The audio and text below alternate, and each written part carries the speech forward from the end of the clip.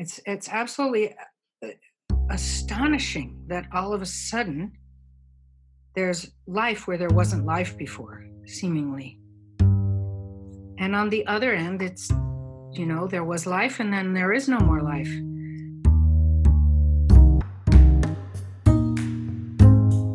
This is the When You Die podcast. If it has to do with death and dying, we're talking about it. Welcome to the When You Die podcast. I'm Kelly Edwards, and today I'm speaking with Deborah Luscombe in Halifax, Nova Scotia. Deborah is one of the facilitators of the Halifax Death Cafe and leads Death Matters workshops in the area. She acts as an end-of-life concierge, assisting during the transition and post-mortem experience. Deborah has a passion for bringing people together around difficult conversations like death and dying. Thanks for speaking with me today. My pleasure, Kelly.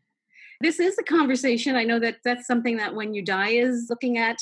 Death Matters is looking at other death positive movements. And you haven't always been involved in a death positive movement. No, and I can't get used to calling it the death positive movement. It's just a little too trendy for me, but I can live with it. How do you see it? How would you define it? I'm not sure that I would, but I understand how it got that label. Mm-hmm. I came to it because I saw, felt, heard from friends, family around North America.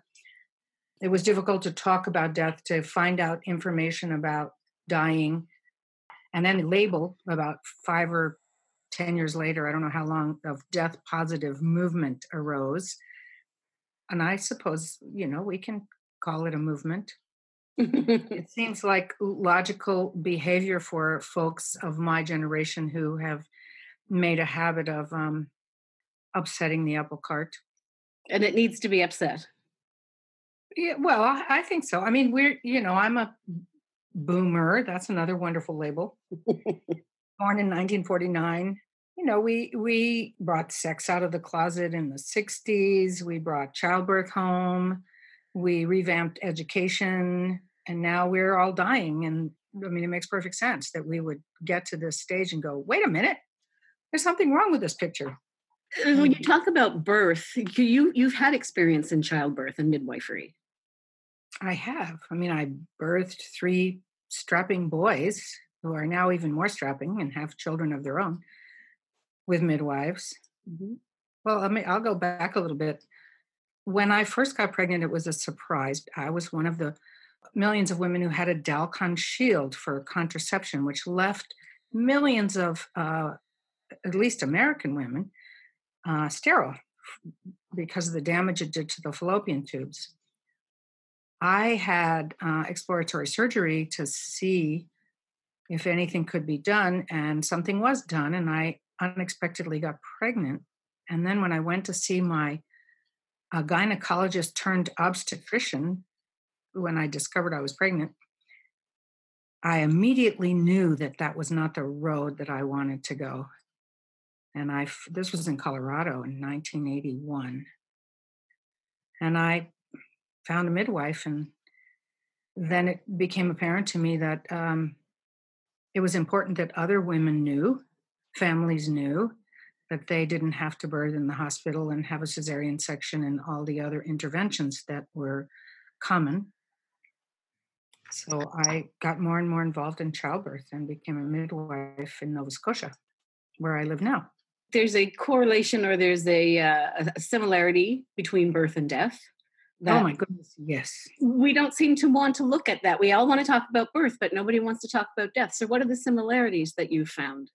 There's a completely non-conceptual, maybe perhaps even magical transition that occurs in both directions. In one case, you end up with this unexplainable being in your arms, and we celebrate that.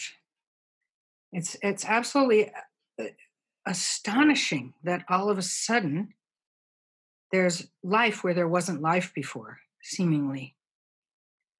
And on the other end, there was life and then there is no more life. And I think we are beginning to celebrate that as well. It's another unexplainable, mysterious transition. But there's also, the practical parts like labor. Birth is an effort. which burns calories. I remember. Yes. I don't remember dying. I don't know if I have before. I don't have a particular feeling about reincarnation or rebirth. It makes sense to me. As I watch people die, it looks like really hard work. So there is a labor in dying as well. I think so. And I think there's especially, I do see the labor with the family members, the people helping, Mm-hmm. and particularly emotional, being able to make that transition that includes loss, that is so mysterious. We talk about, you have this, the title of concierge, end of life concierge. Yeah, I experimented with that. Now I've shifted it to something more practical. I came up with the word. The word seemed to fit, but I don't think it says enough about what I do. For me, it worked at the time because I help people from when they want to begin, like for the Death Cafe, for instance, which I introduced here in Halifax a little more than 4 years ago, is a way for people to begin to talk about death, because there aren't very many venues where that's even acceptable yet, although that's changing rapidly, especially online. And then I walk people through their document production. And often I don't do this alone. I have a wonderful partner, Don Carson. We work together. So we do a workshop that walks people through getting their personal directives, delegates documented, their funeral directives, all of those things. And it's a very active process, and often a group process, which is rich and lively. I help people die. I help families prepare with a loved one for dying. I help families take care of a body after death. I guide and coordinate funerals and cremations and burials, and do grief counseling. So that's a big list. And I don't know if people realize that all of these factors are important. Do you think when we talk about that we haven't had this conversation in our mainstream now for a while, do you see consequences of that? Have you witnessed the consequence of not talking about death or being prepared? Oh yeah. Absolutely. I mean, they're far-reaching. One of the things that happens when you haven't given it any thought and you haven't put any wishes, examined your values, put your wishes, documented your wishes, and had conversations with your loved ones, is that people argue about what needs to be done. No, I'm sure he said he wanted that, which causes strife with families during and after death. It tears families apart, and it also forces families to be making decisions that when they need to be grieving and loving. Not necessarily in that order, but they come together. Mm-hmm. So I really encourage folks to talk about it now. Get it out on the table. Get it in writing. It's such a gift to your loved ones to have these conversations and get these decisions in writing. Now it's an incredible gift. Everybody relaxes. Mm. What do you think that the reasoning is behind this, that no one wants to talk about it, that it has, I mean, it's been a taboo now for a while. And there's that expression that says talking about birth control isn't going to get you pregnant. So talking about death isn't going to kill you. Right. Right. So why is it that we're afraid of it? That's a really good question. And I think lots of people are tackling this issue, and we probably hear a lot of similar reasons. Well, there's a number of factors, but one is when embalming fluid started to be used in the Civil War in the US, it was very convenient to preserve bodies. The use became more universal. Then the rise of the funeral industry kind of came along with that, because somebody had to, do the whole embalming procedure, which is kind of messy. And we forgot. Just like we forgot how to have babies, we forgot, we don't lay grandma out on the dining room table anymore and have wakes at home. We don't touch dead bodies. We don't sit with them. We don't prepare them. Somehow we got scared of them. And the funeral industry has helped in that regard. There's a myth that it's dangerous to handle a dead body. And in very rare instances, is that the case? I mean, if there's a highly communicable disease, but I've never had that experience, which doesn't mean it won't happen. But in that case, I won't handle the body and it will be cremated, not put in the ground.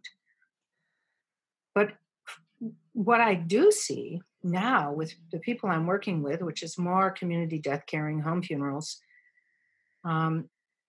is the transformation of the grief process, because it begins during the dying, because there's been lots of conversation ahead of time. People are gathered around. They see the dying, and the deceased does not get whisked away. The deceased stays with the family for 3 or 4 days. They do the preparation, bathing and dressing of the body themselves. Often they're nervous about it, and they ask me to just be there and tell them what to do. So, I have my little kit with basins and washcloths and rubber gloves and shampoo and razors and all kinds of stuff, even a little makeup. The process of recognizing that death has occurred and this body is an empty shell, that realization occurs often with families, loved ones who choose to do the work themselves with their deceased. It's astonishing to watch. It's quite rich and full of love. And it seems very beneficial to me. This always brings me to the word ritual. And I think there's different definitions of ritual. And, how would you define that? I mean, and how important is that for end-of-life care? Ritual? Mm-hmm. Oh, my God. Ritual is important all the time. We don't recognize it for the most part. I mean, getting up and brushing your teeth is a ritual. Right. I suppose it could depend on how you brush your teeth. If you're actually present as you brush your teeth, then I believe it has some quality of ritual and intention, taking care, recognizing the sacredness of your mouth, perhaps, right? Your health. We use ritual unknowingly all the time, but using it even more consciously at the time of death. And it doesn't have to be, a lot of chanting and candles and incense and all that kind of stuff. It can be, in terms of death, it can be just being present, maybe singing your loved one's favorite song as they die, taking care of their body after death. All of those things serve to keep one more present to the reality of what's occurring, I believe, and honoring it. As I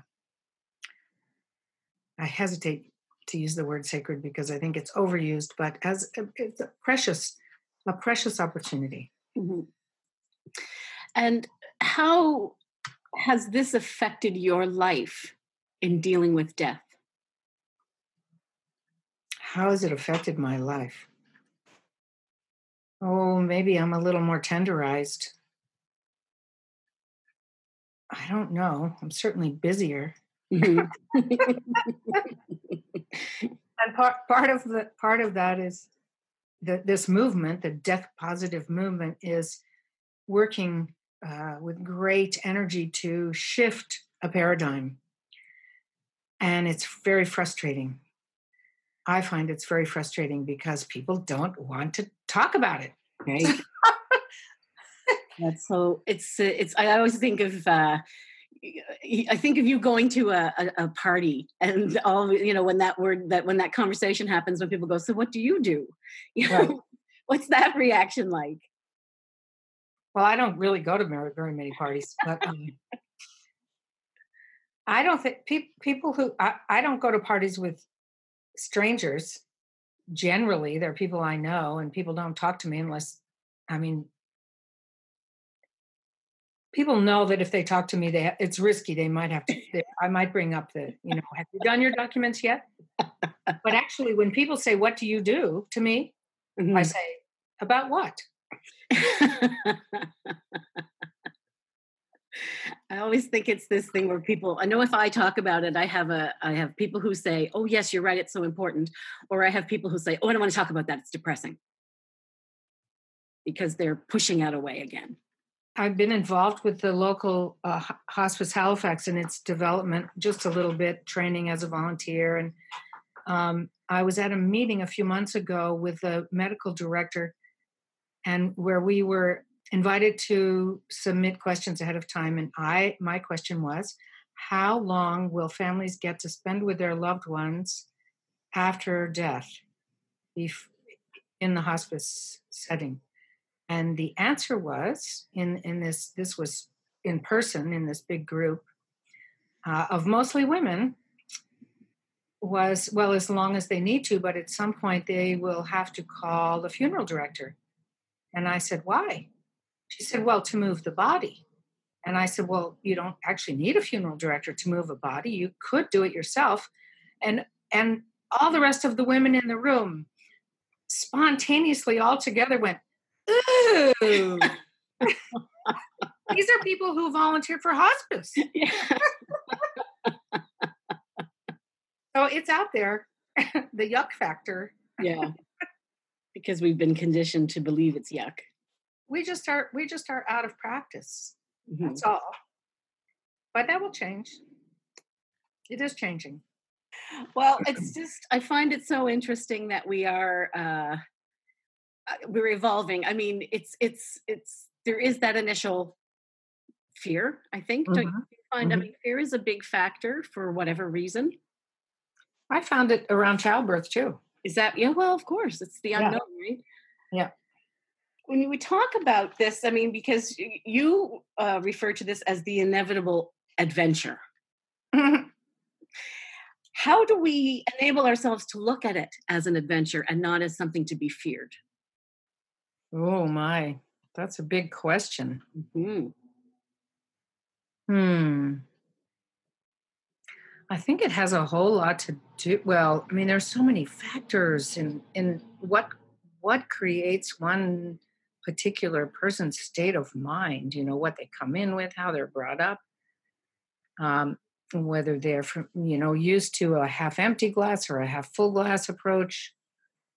I really attribute my curiosity and fascination with life and death to my Buddhist practice. Right. It's really shifted my view, my perspective about everything. Right. And do you find that when you come to work with a family, with a person who is dying, is there are there steps that that are similar that people go through to finally get to the acceptance? Is that as varied as the individual, or is there something that's common? I'm not sure that I can answer that question. What is common about the people I've worked with? Certainly not wanting to face death, not wanting to lose their loved one. That's very common. Mm-hmm. It's completely common. Nobody seems to be happy about the loss of someone they love. No. And the person who is dying is also dealing with their loss of right.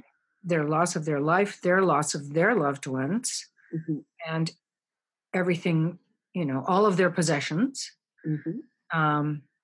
Status, wealth, fame, everything passes. I haven't seen,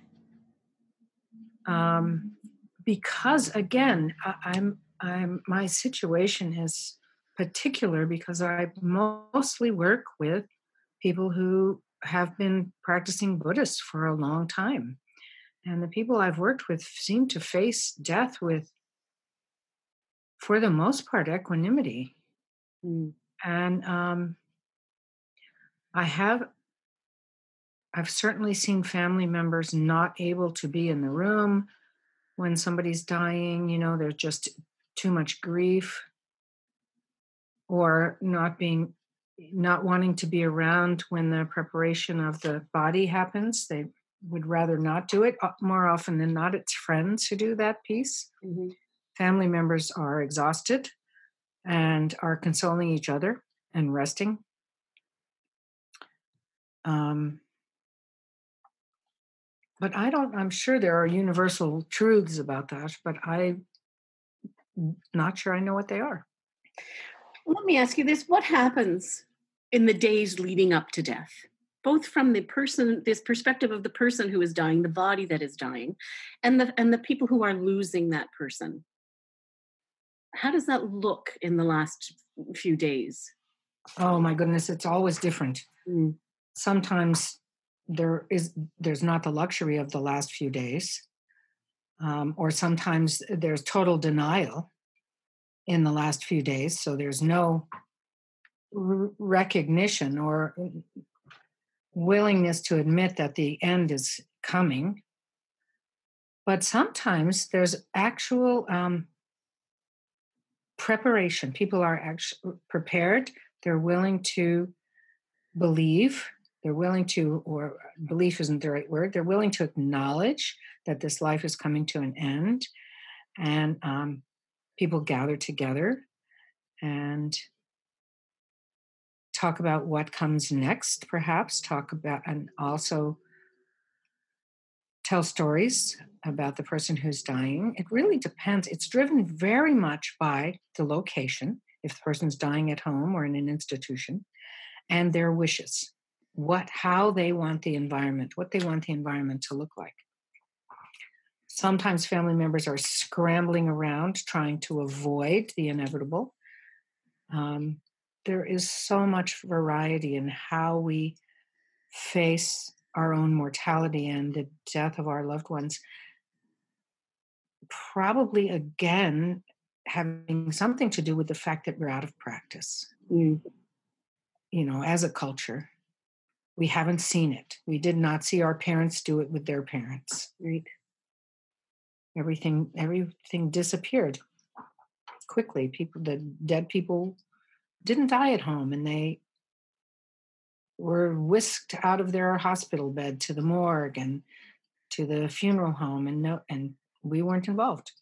And that's all shifting. So it's really up in the air what these days look like. We're reinventing something that we used to know. We're remembering something that we used to know as a culture and as human beings. Is it some sort of that we're tapped into this ancestral memory? One would like to think that. That brings me to humor. How important is a sense of humor? A sense of humor is absolutely critical. Mm-hmm. Sometimes people would think it was inappropriate. Mm-hmm. But it's critical that we have this levity. And why is that? I think it's critical that we have it all the time, that we not take ourselves so damn seriously and be willing to poke fun at ourselves and each other and recognize that, this is such a strange prank that, we have this short life on this amazing planet that we're destroying. Mm-hmm. That's another topic. Yeah. Okay. It's, whose idea was this? How else I would, if I didn't find it humorous, I would get really angry. I think that another thing that's so important, and particularly in the work that you do, is listening. Listening is another absolute necessity. And is it something else that we need to teach ourselves to do again? All the time. Mm-hmm. And it's connected to not taking ourselves so seriously, being willing to not be in the forefront, not be the center of attention, she says, as she's on camera, to actually notice what's in front of us. We have all these phenomenal senses, eyes and ears and nose and touch and tongue, mind. And we could actually pay attention to our world and everything and everyone who's in it, and with awe and curiosity. And listening is a piece of that. And listening to the wishes, listening to the feelings, these are all the factors that are important in this process. We have a habit, well, I have a habit anyway, I think we do this as human beings, of filtering what we hear and see through a lens that we've created, we've built up over this lifetime of experience. And it's very hugely challenging to suspend that lens during experience of any moment, to actually appreciate what's right in front of us, to see things as they are, is not easy. It takes a lot of practice. And again, I come back to my decades of meditation practice as really being a foundation for being present. Mm-hmm. And that's something that we have to do more of. Well, I certainly do. Mm-hmm. I'm not suggesting that everyone be a Buddhist at all, but it's an awareness, a willingness to be completely present without our colored glasses on. Yes, mm-hmm. But it's difficult. I have an identity that I've worked hard to create, and so suspending that is next to impossible.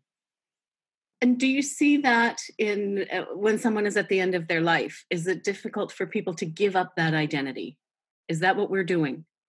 I suspect that is a big part of what we're doing, mm-hmm.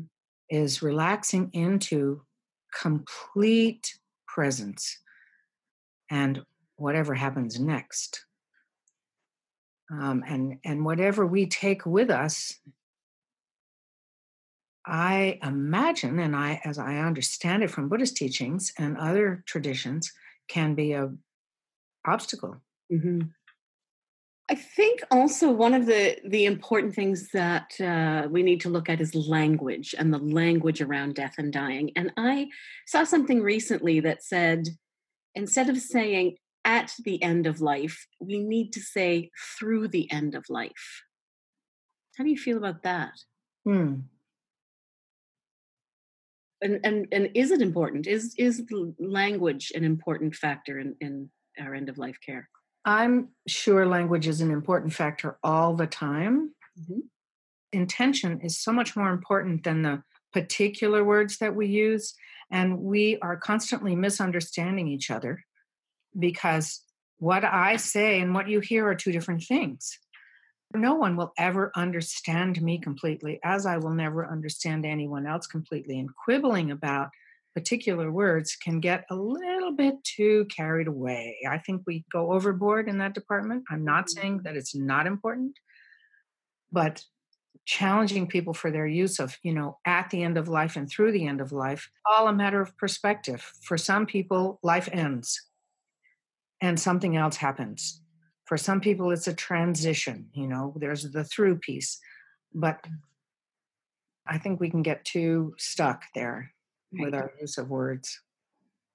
And there are other more important things that we need to look at. Probably. Like sense of humor is one. Very much.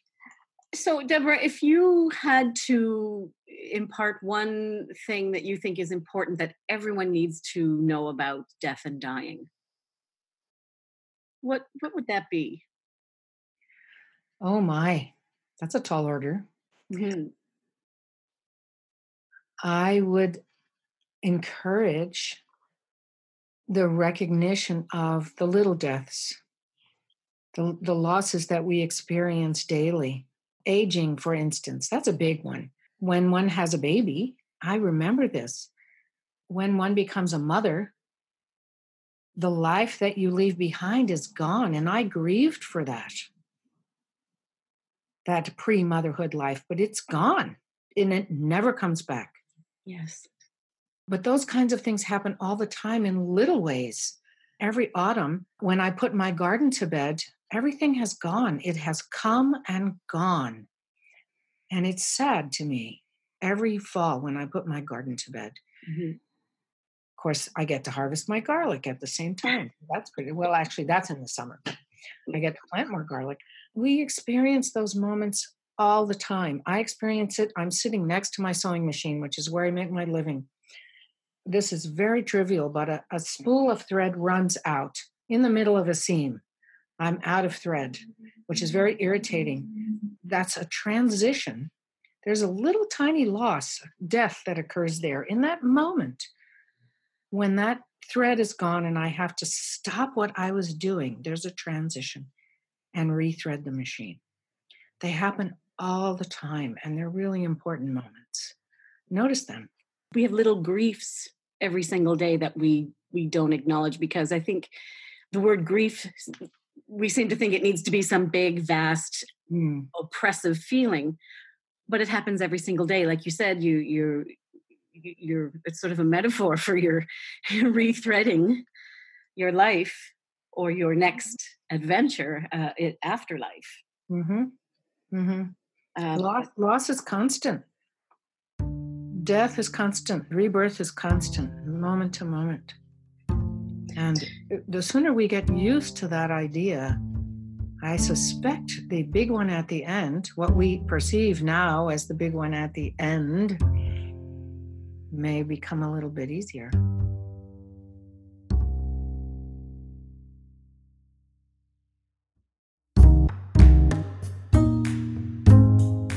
This conversation is brought to you by the When You Die Project. From existential afterlife questions to palliative care and the nuts and bolts of green burial. If it has to do with death, we're talking about it. WhenYouDie.org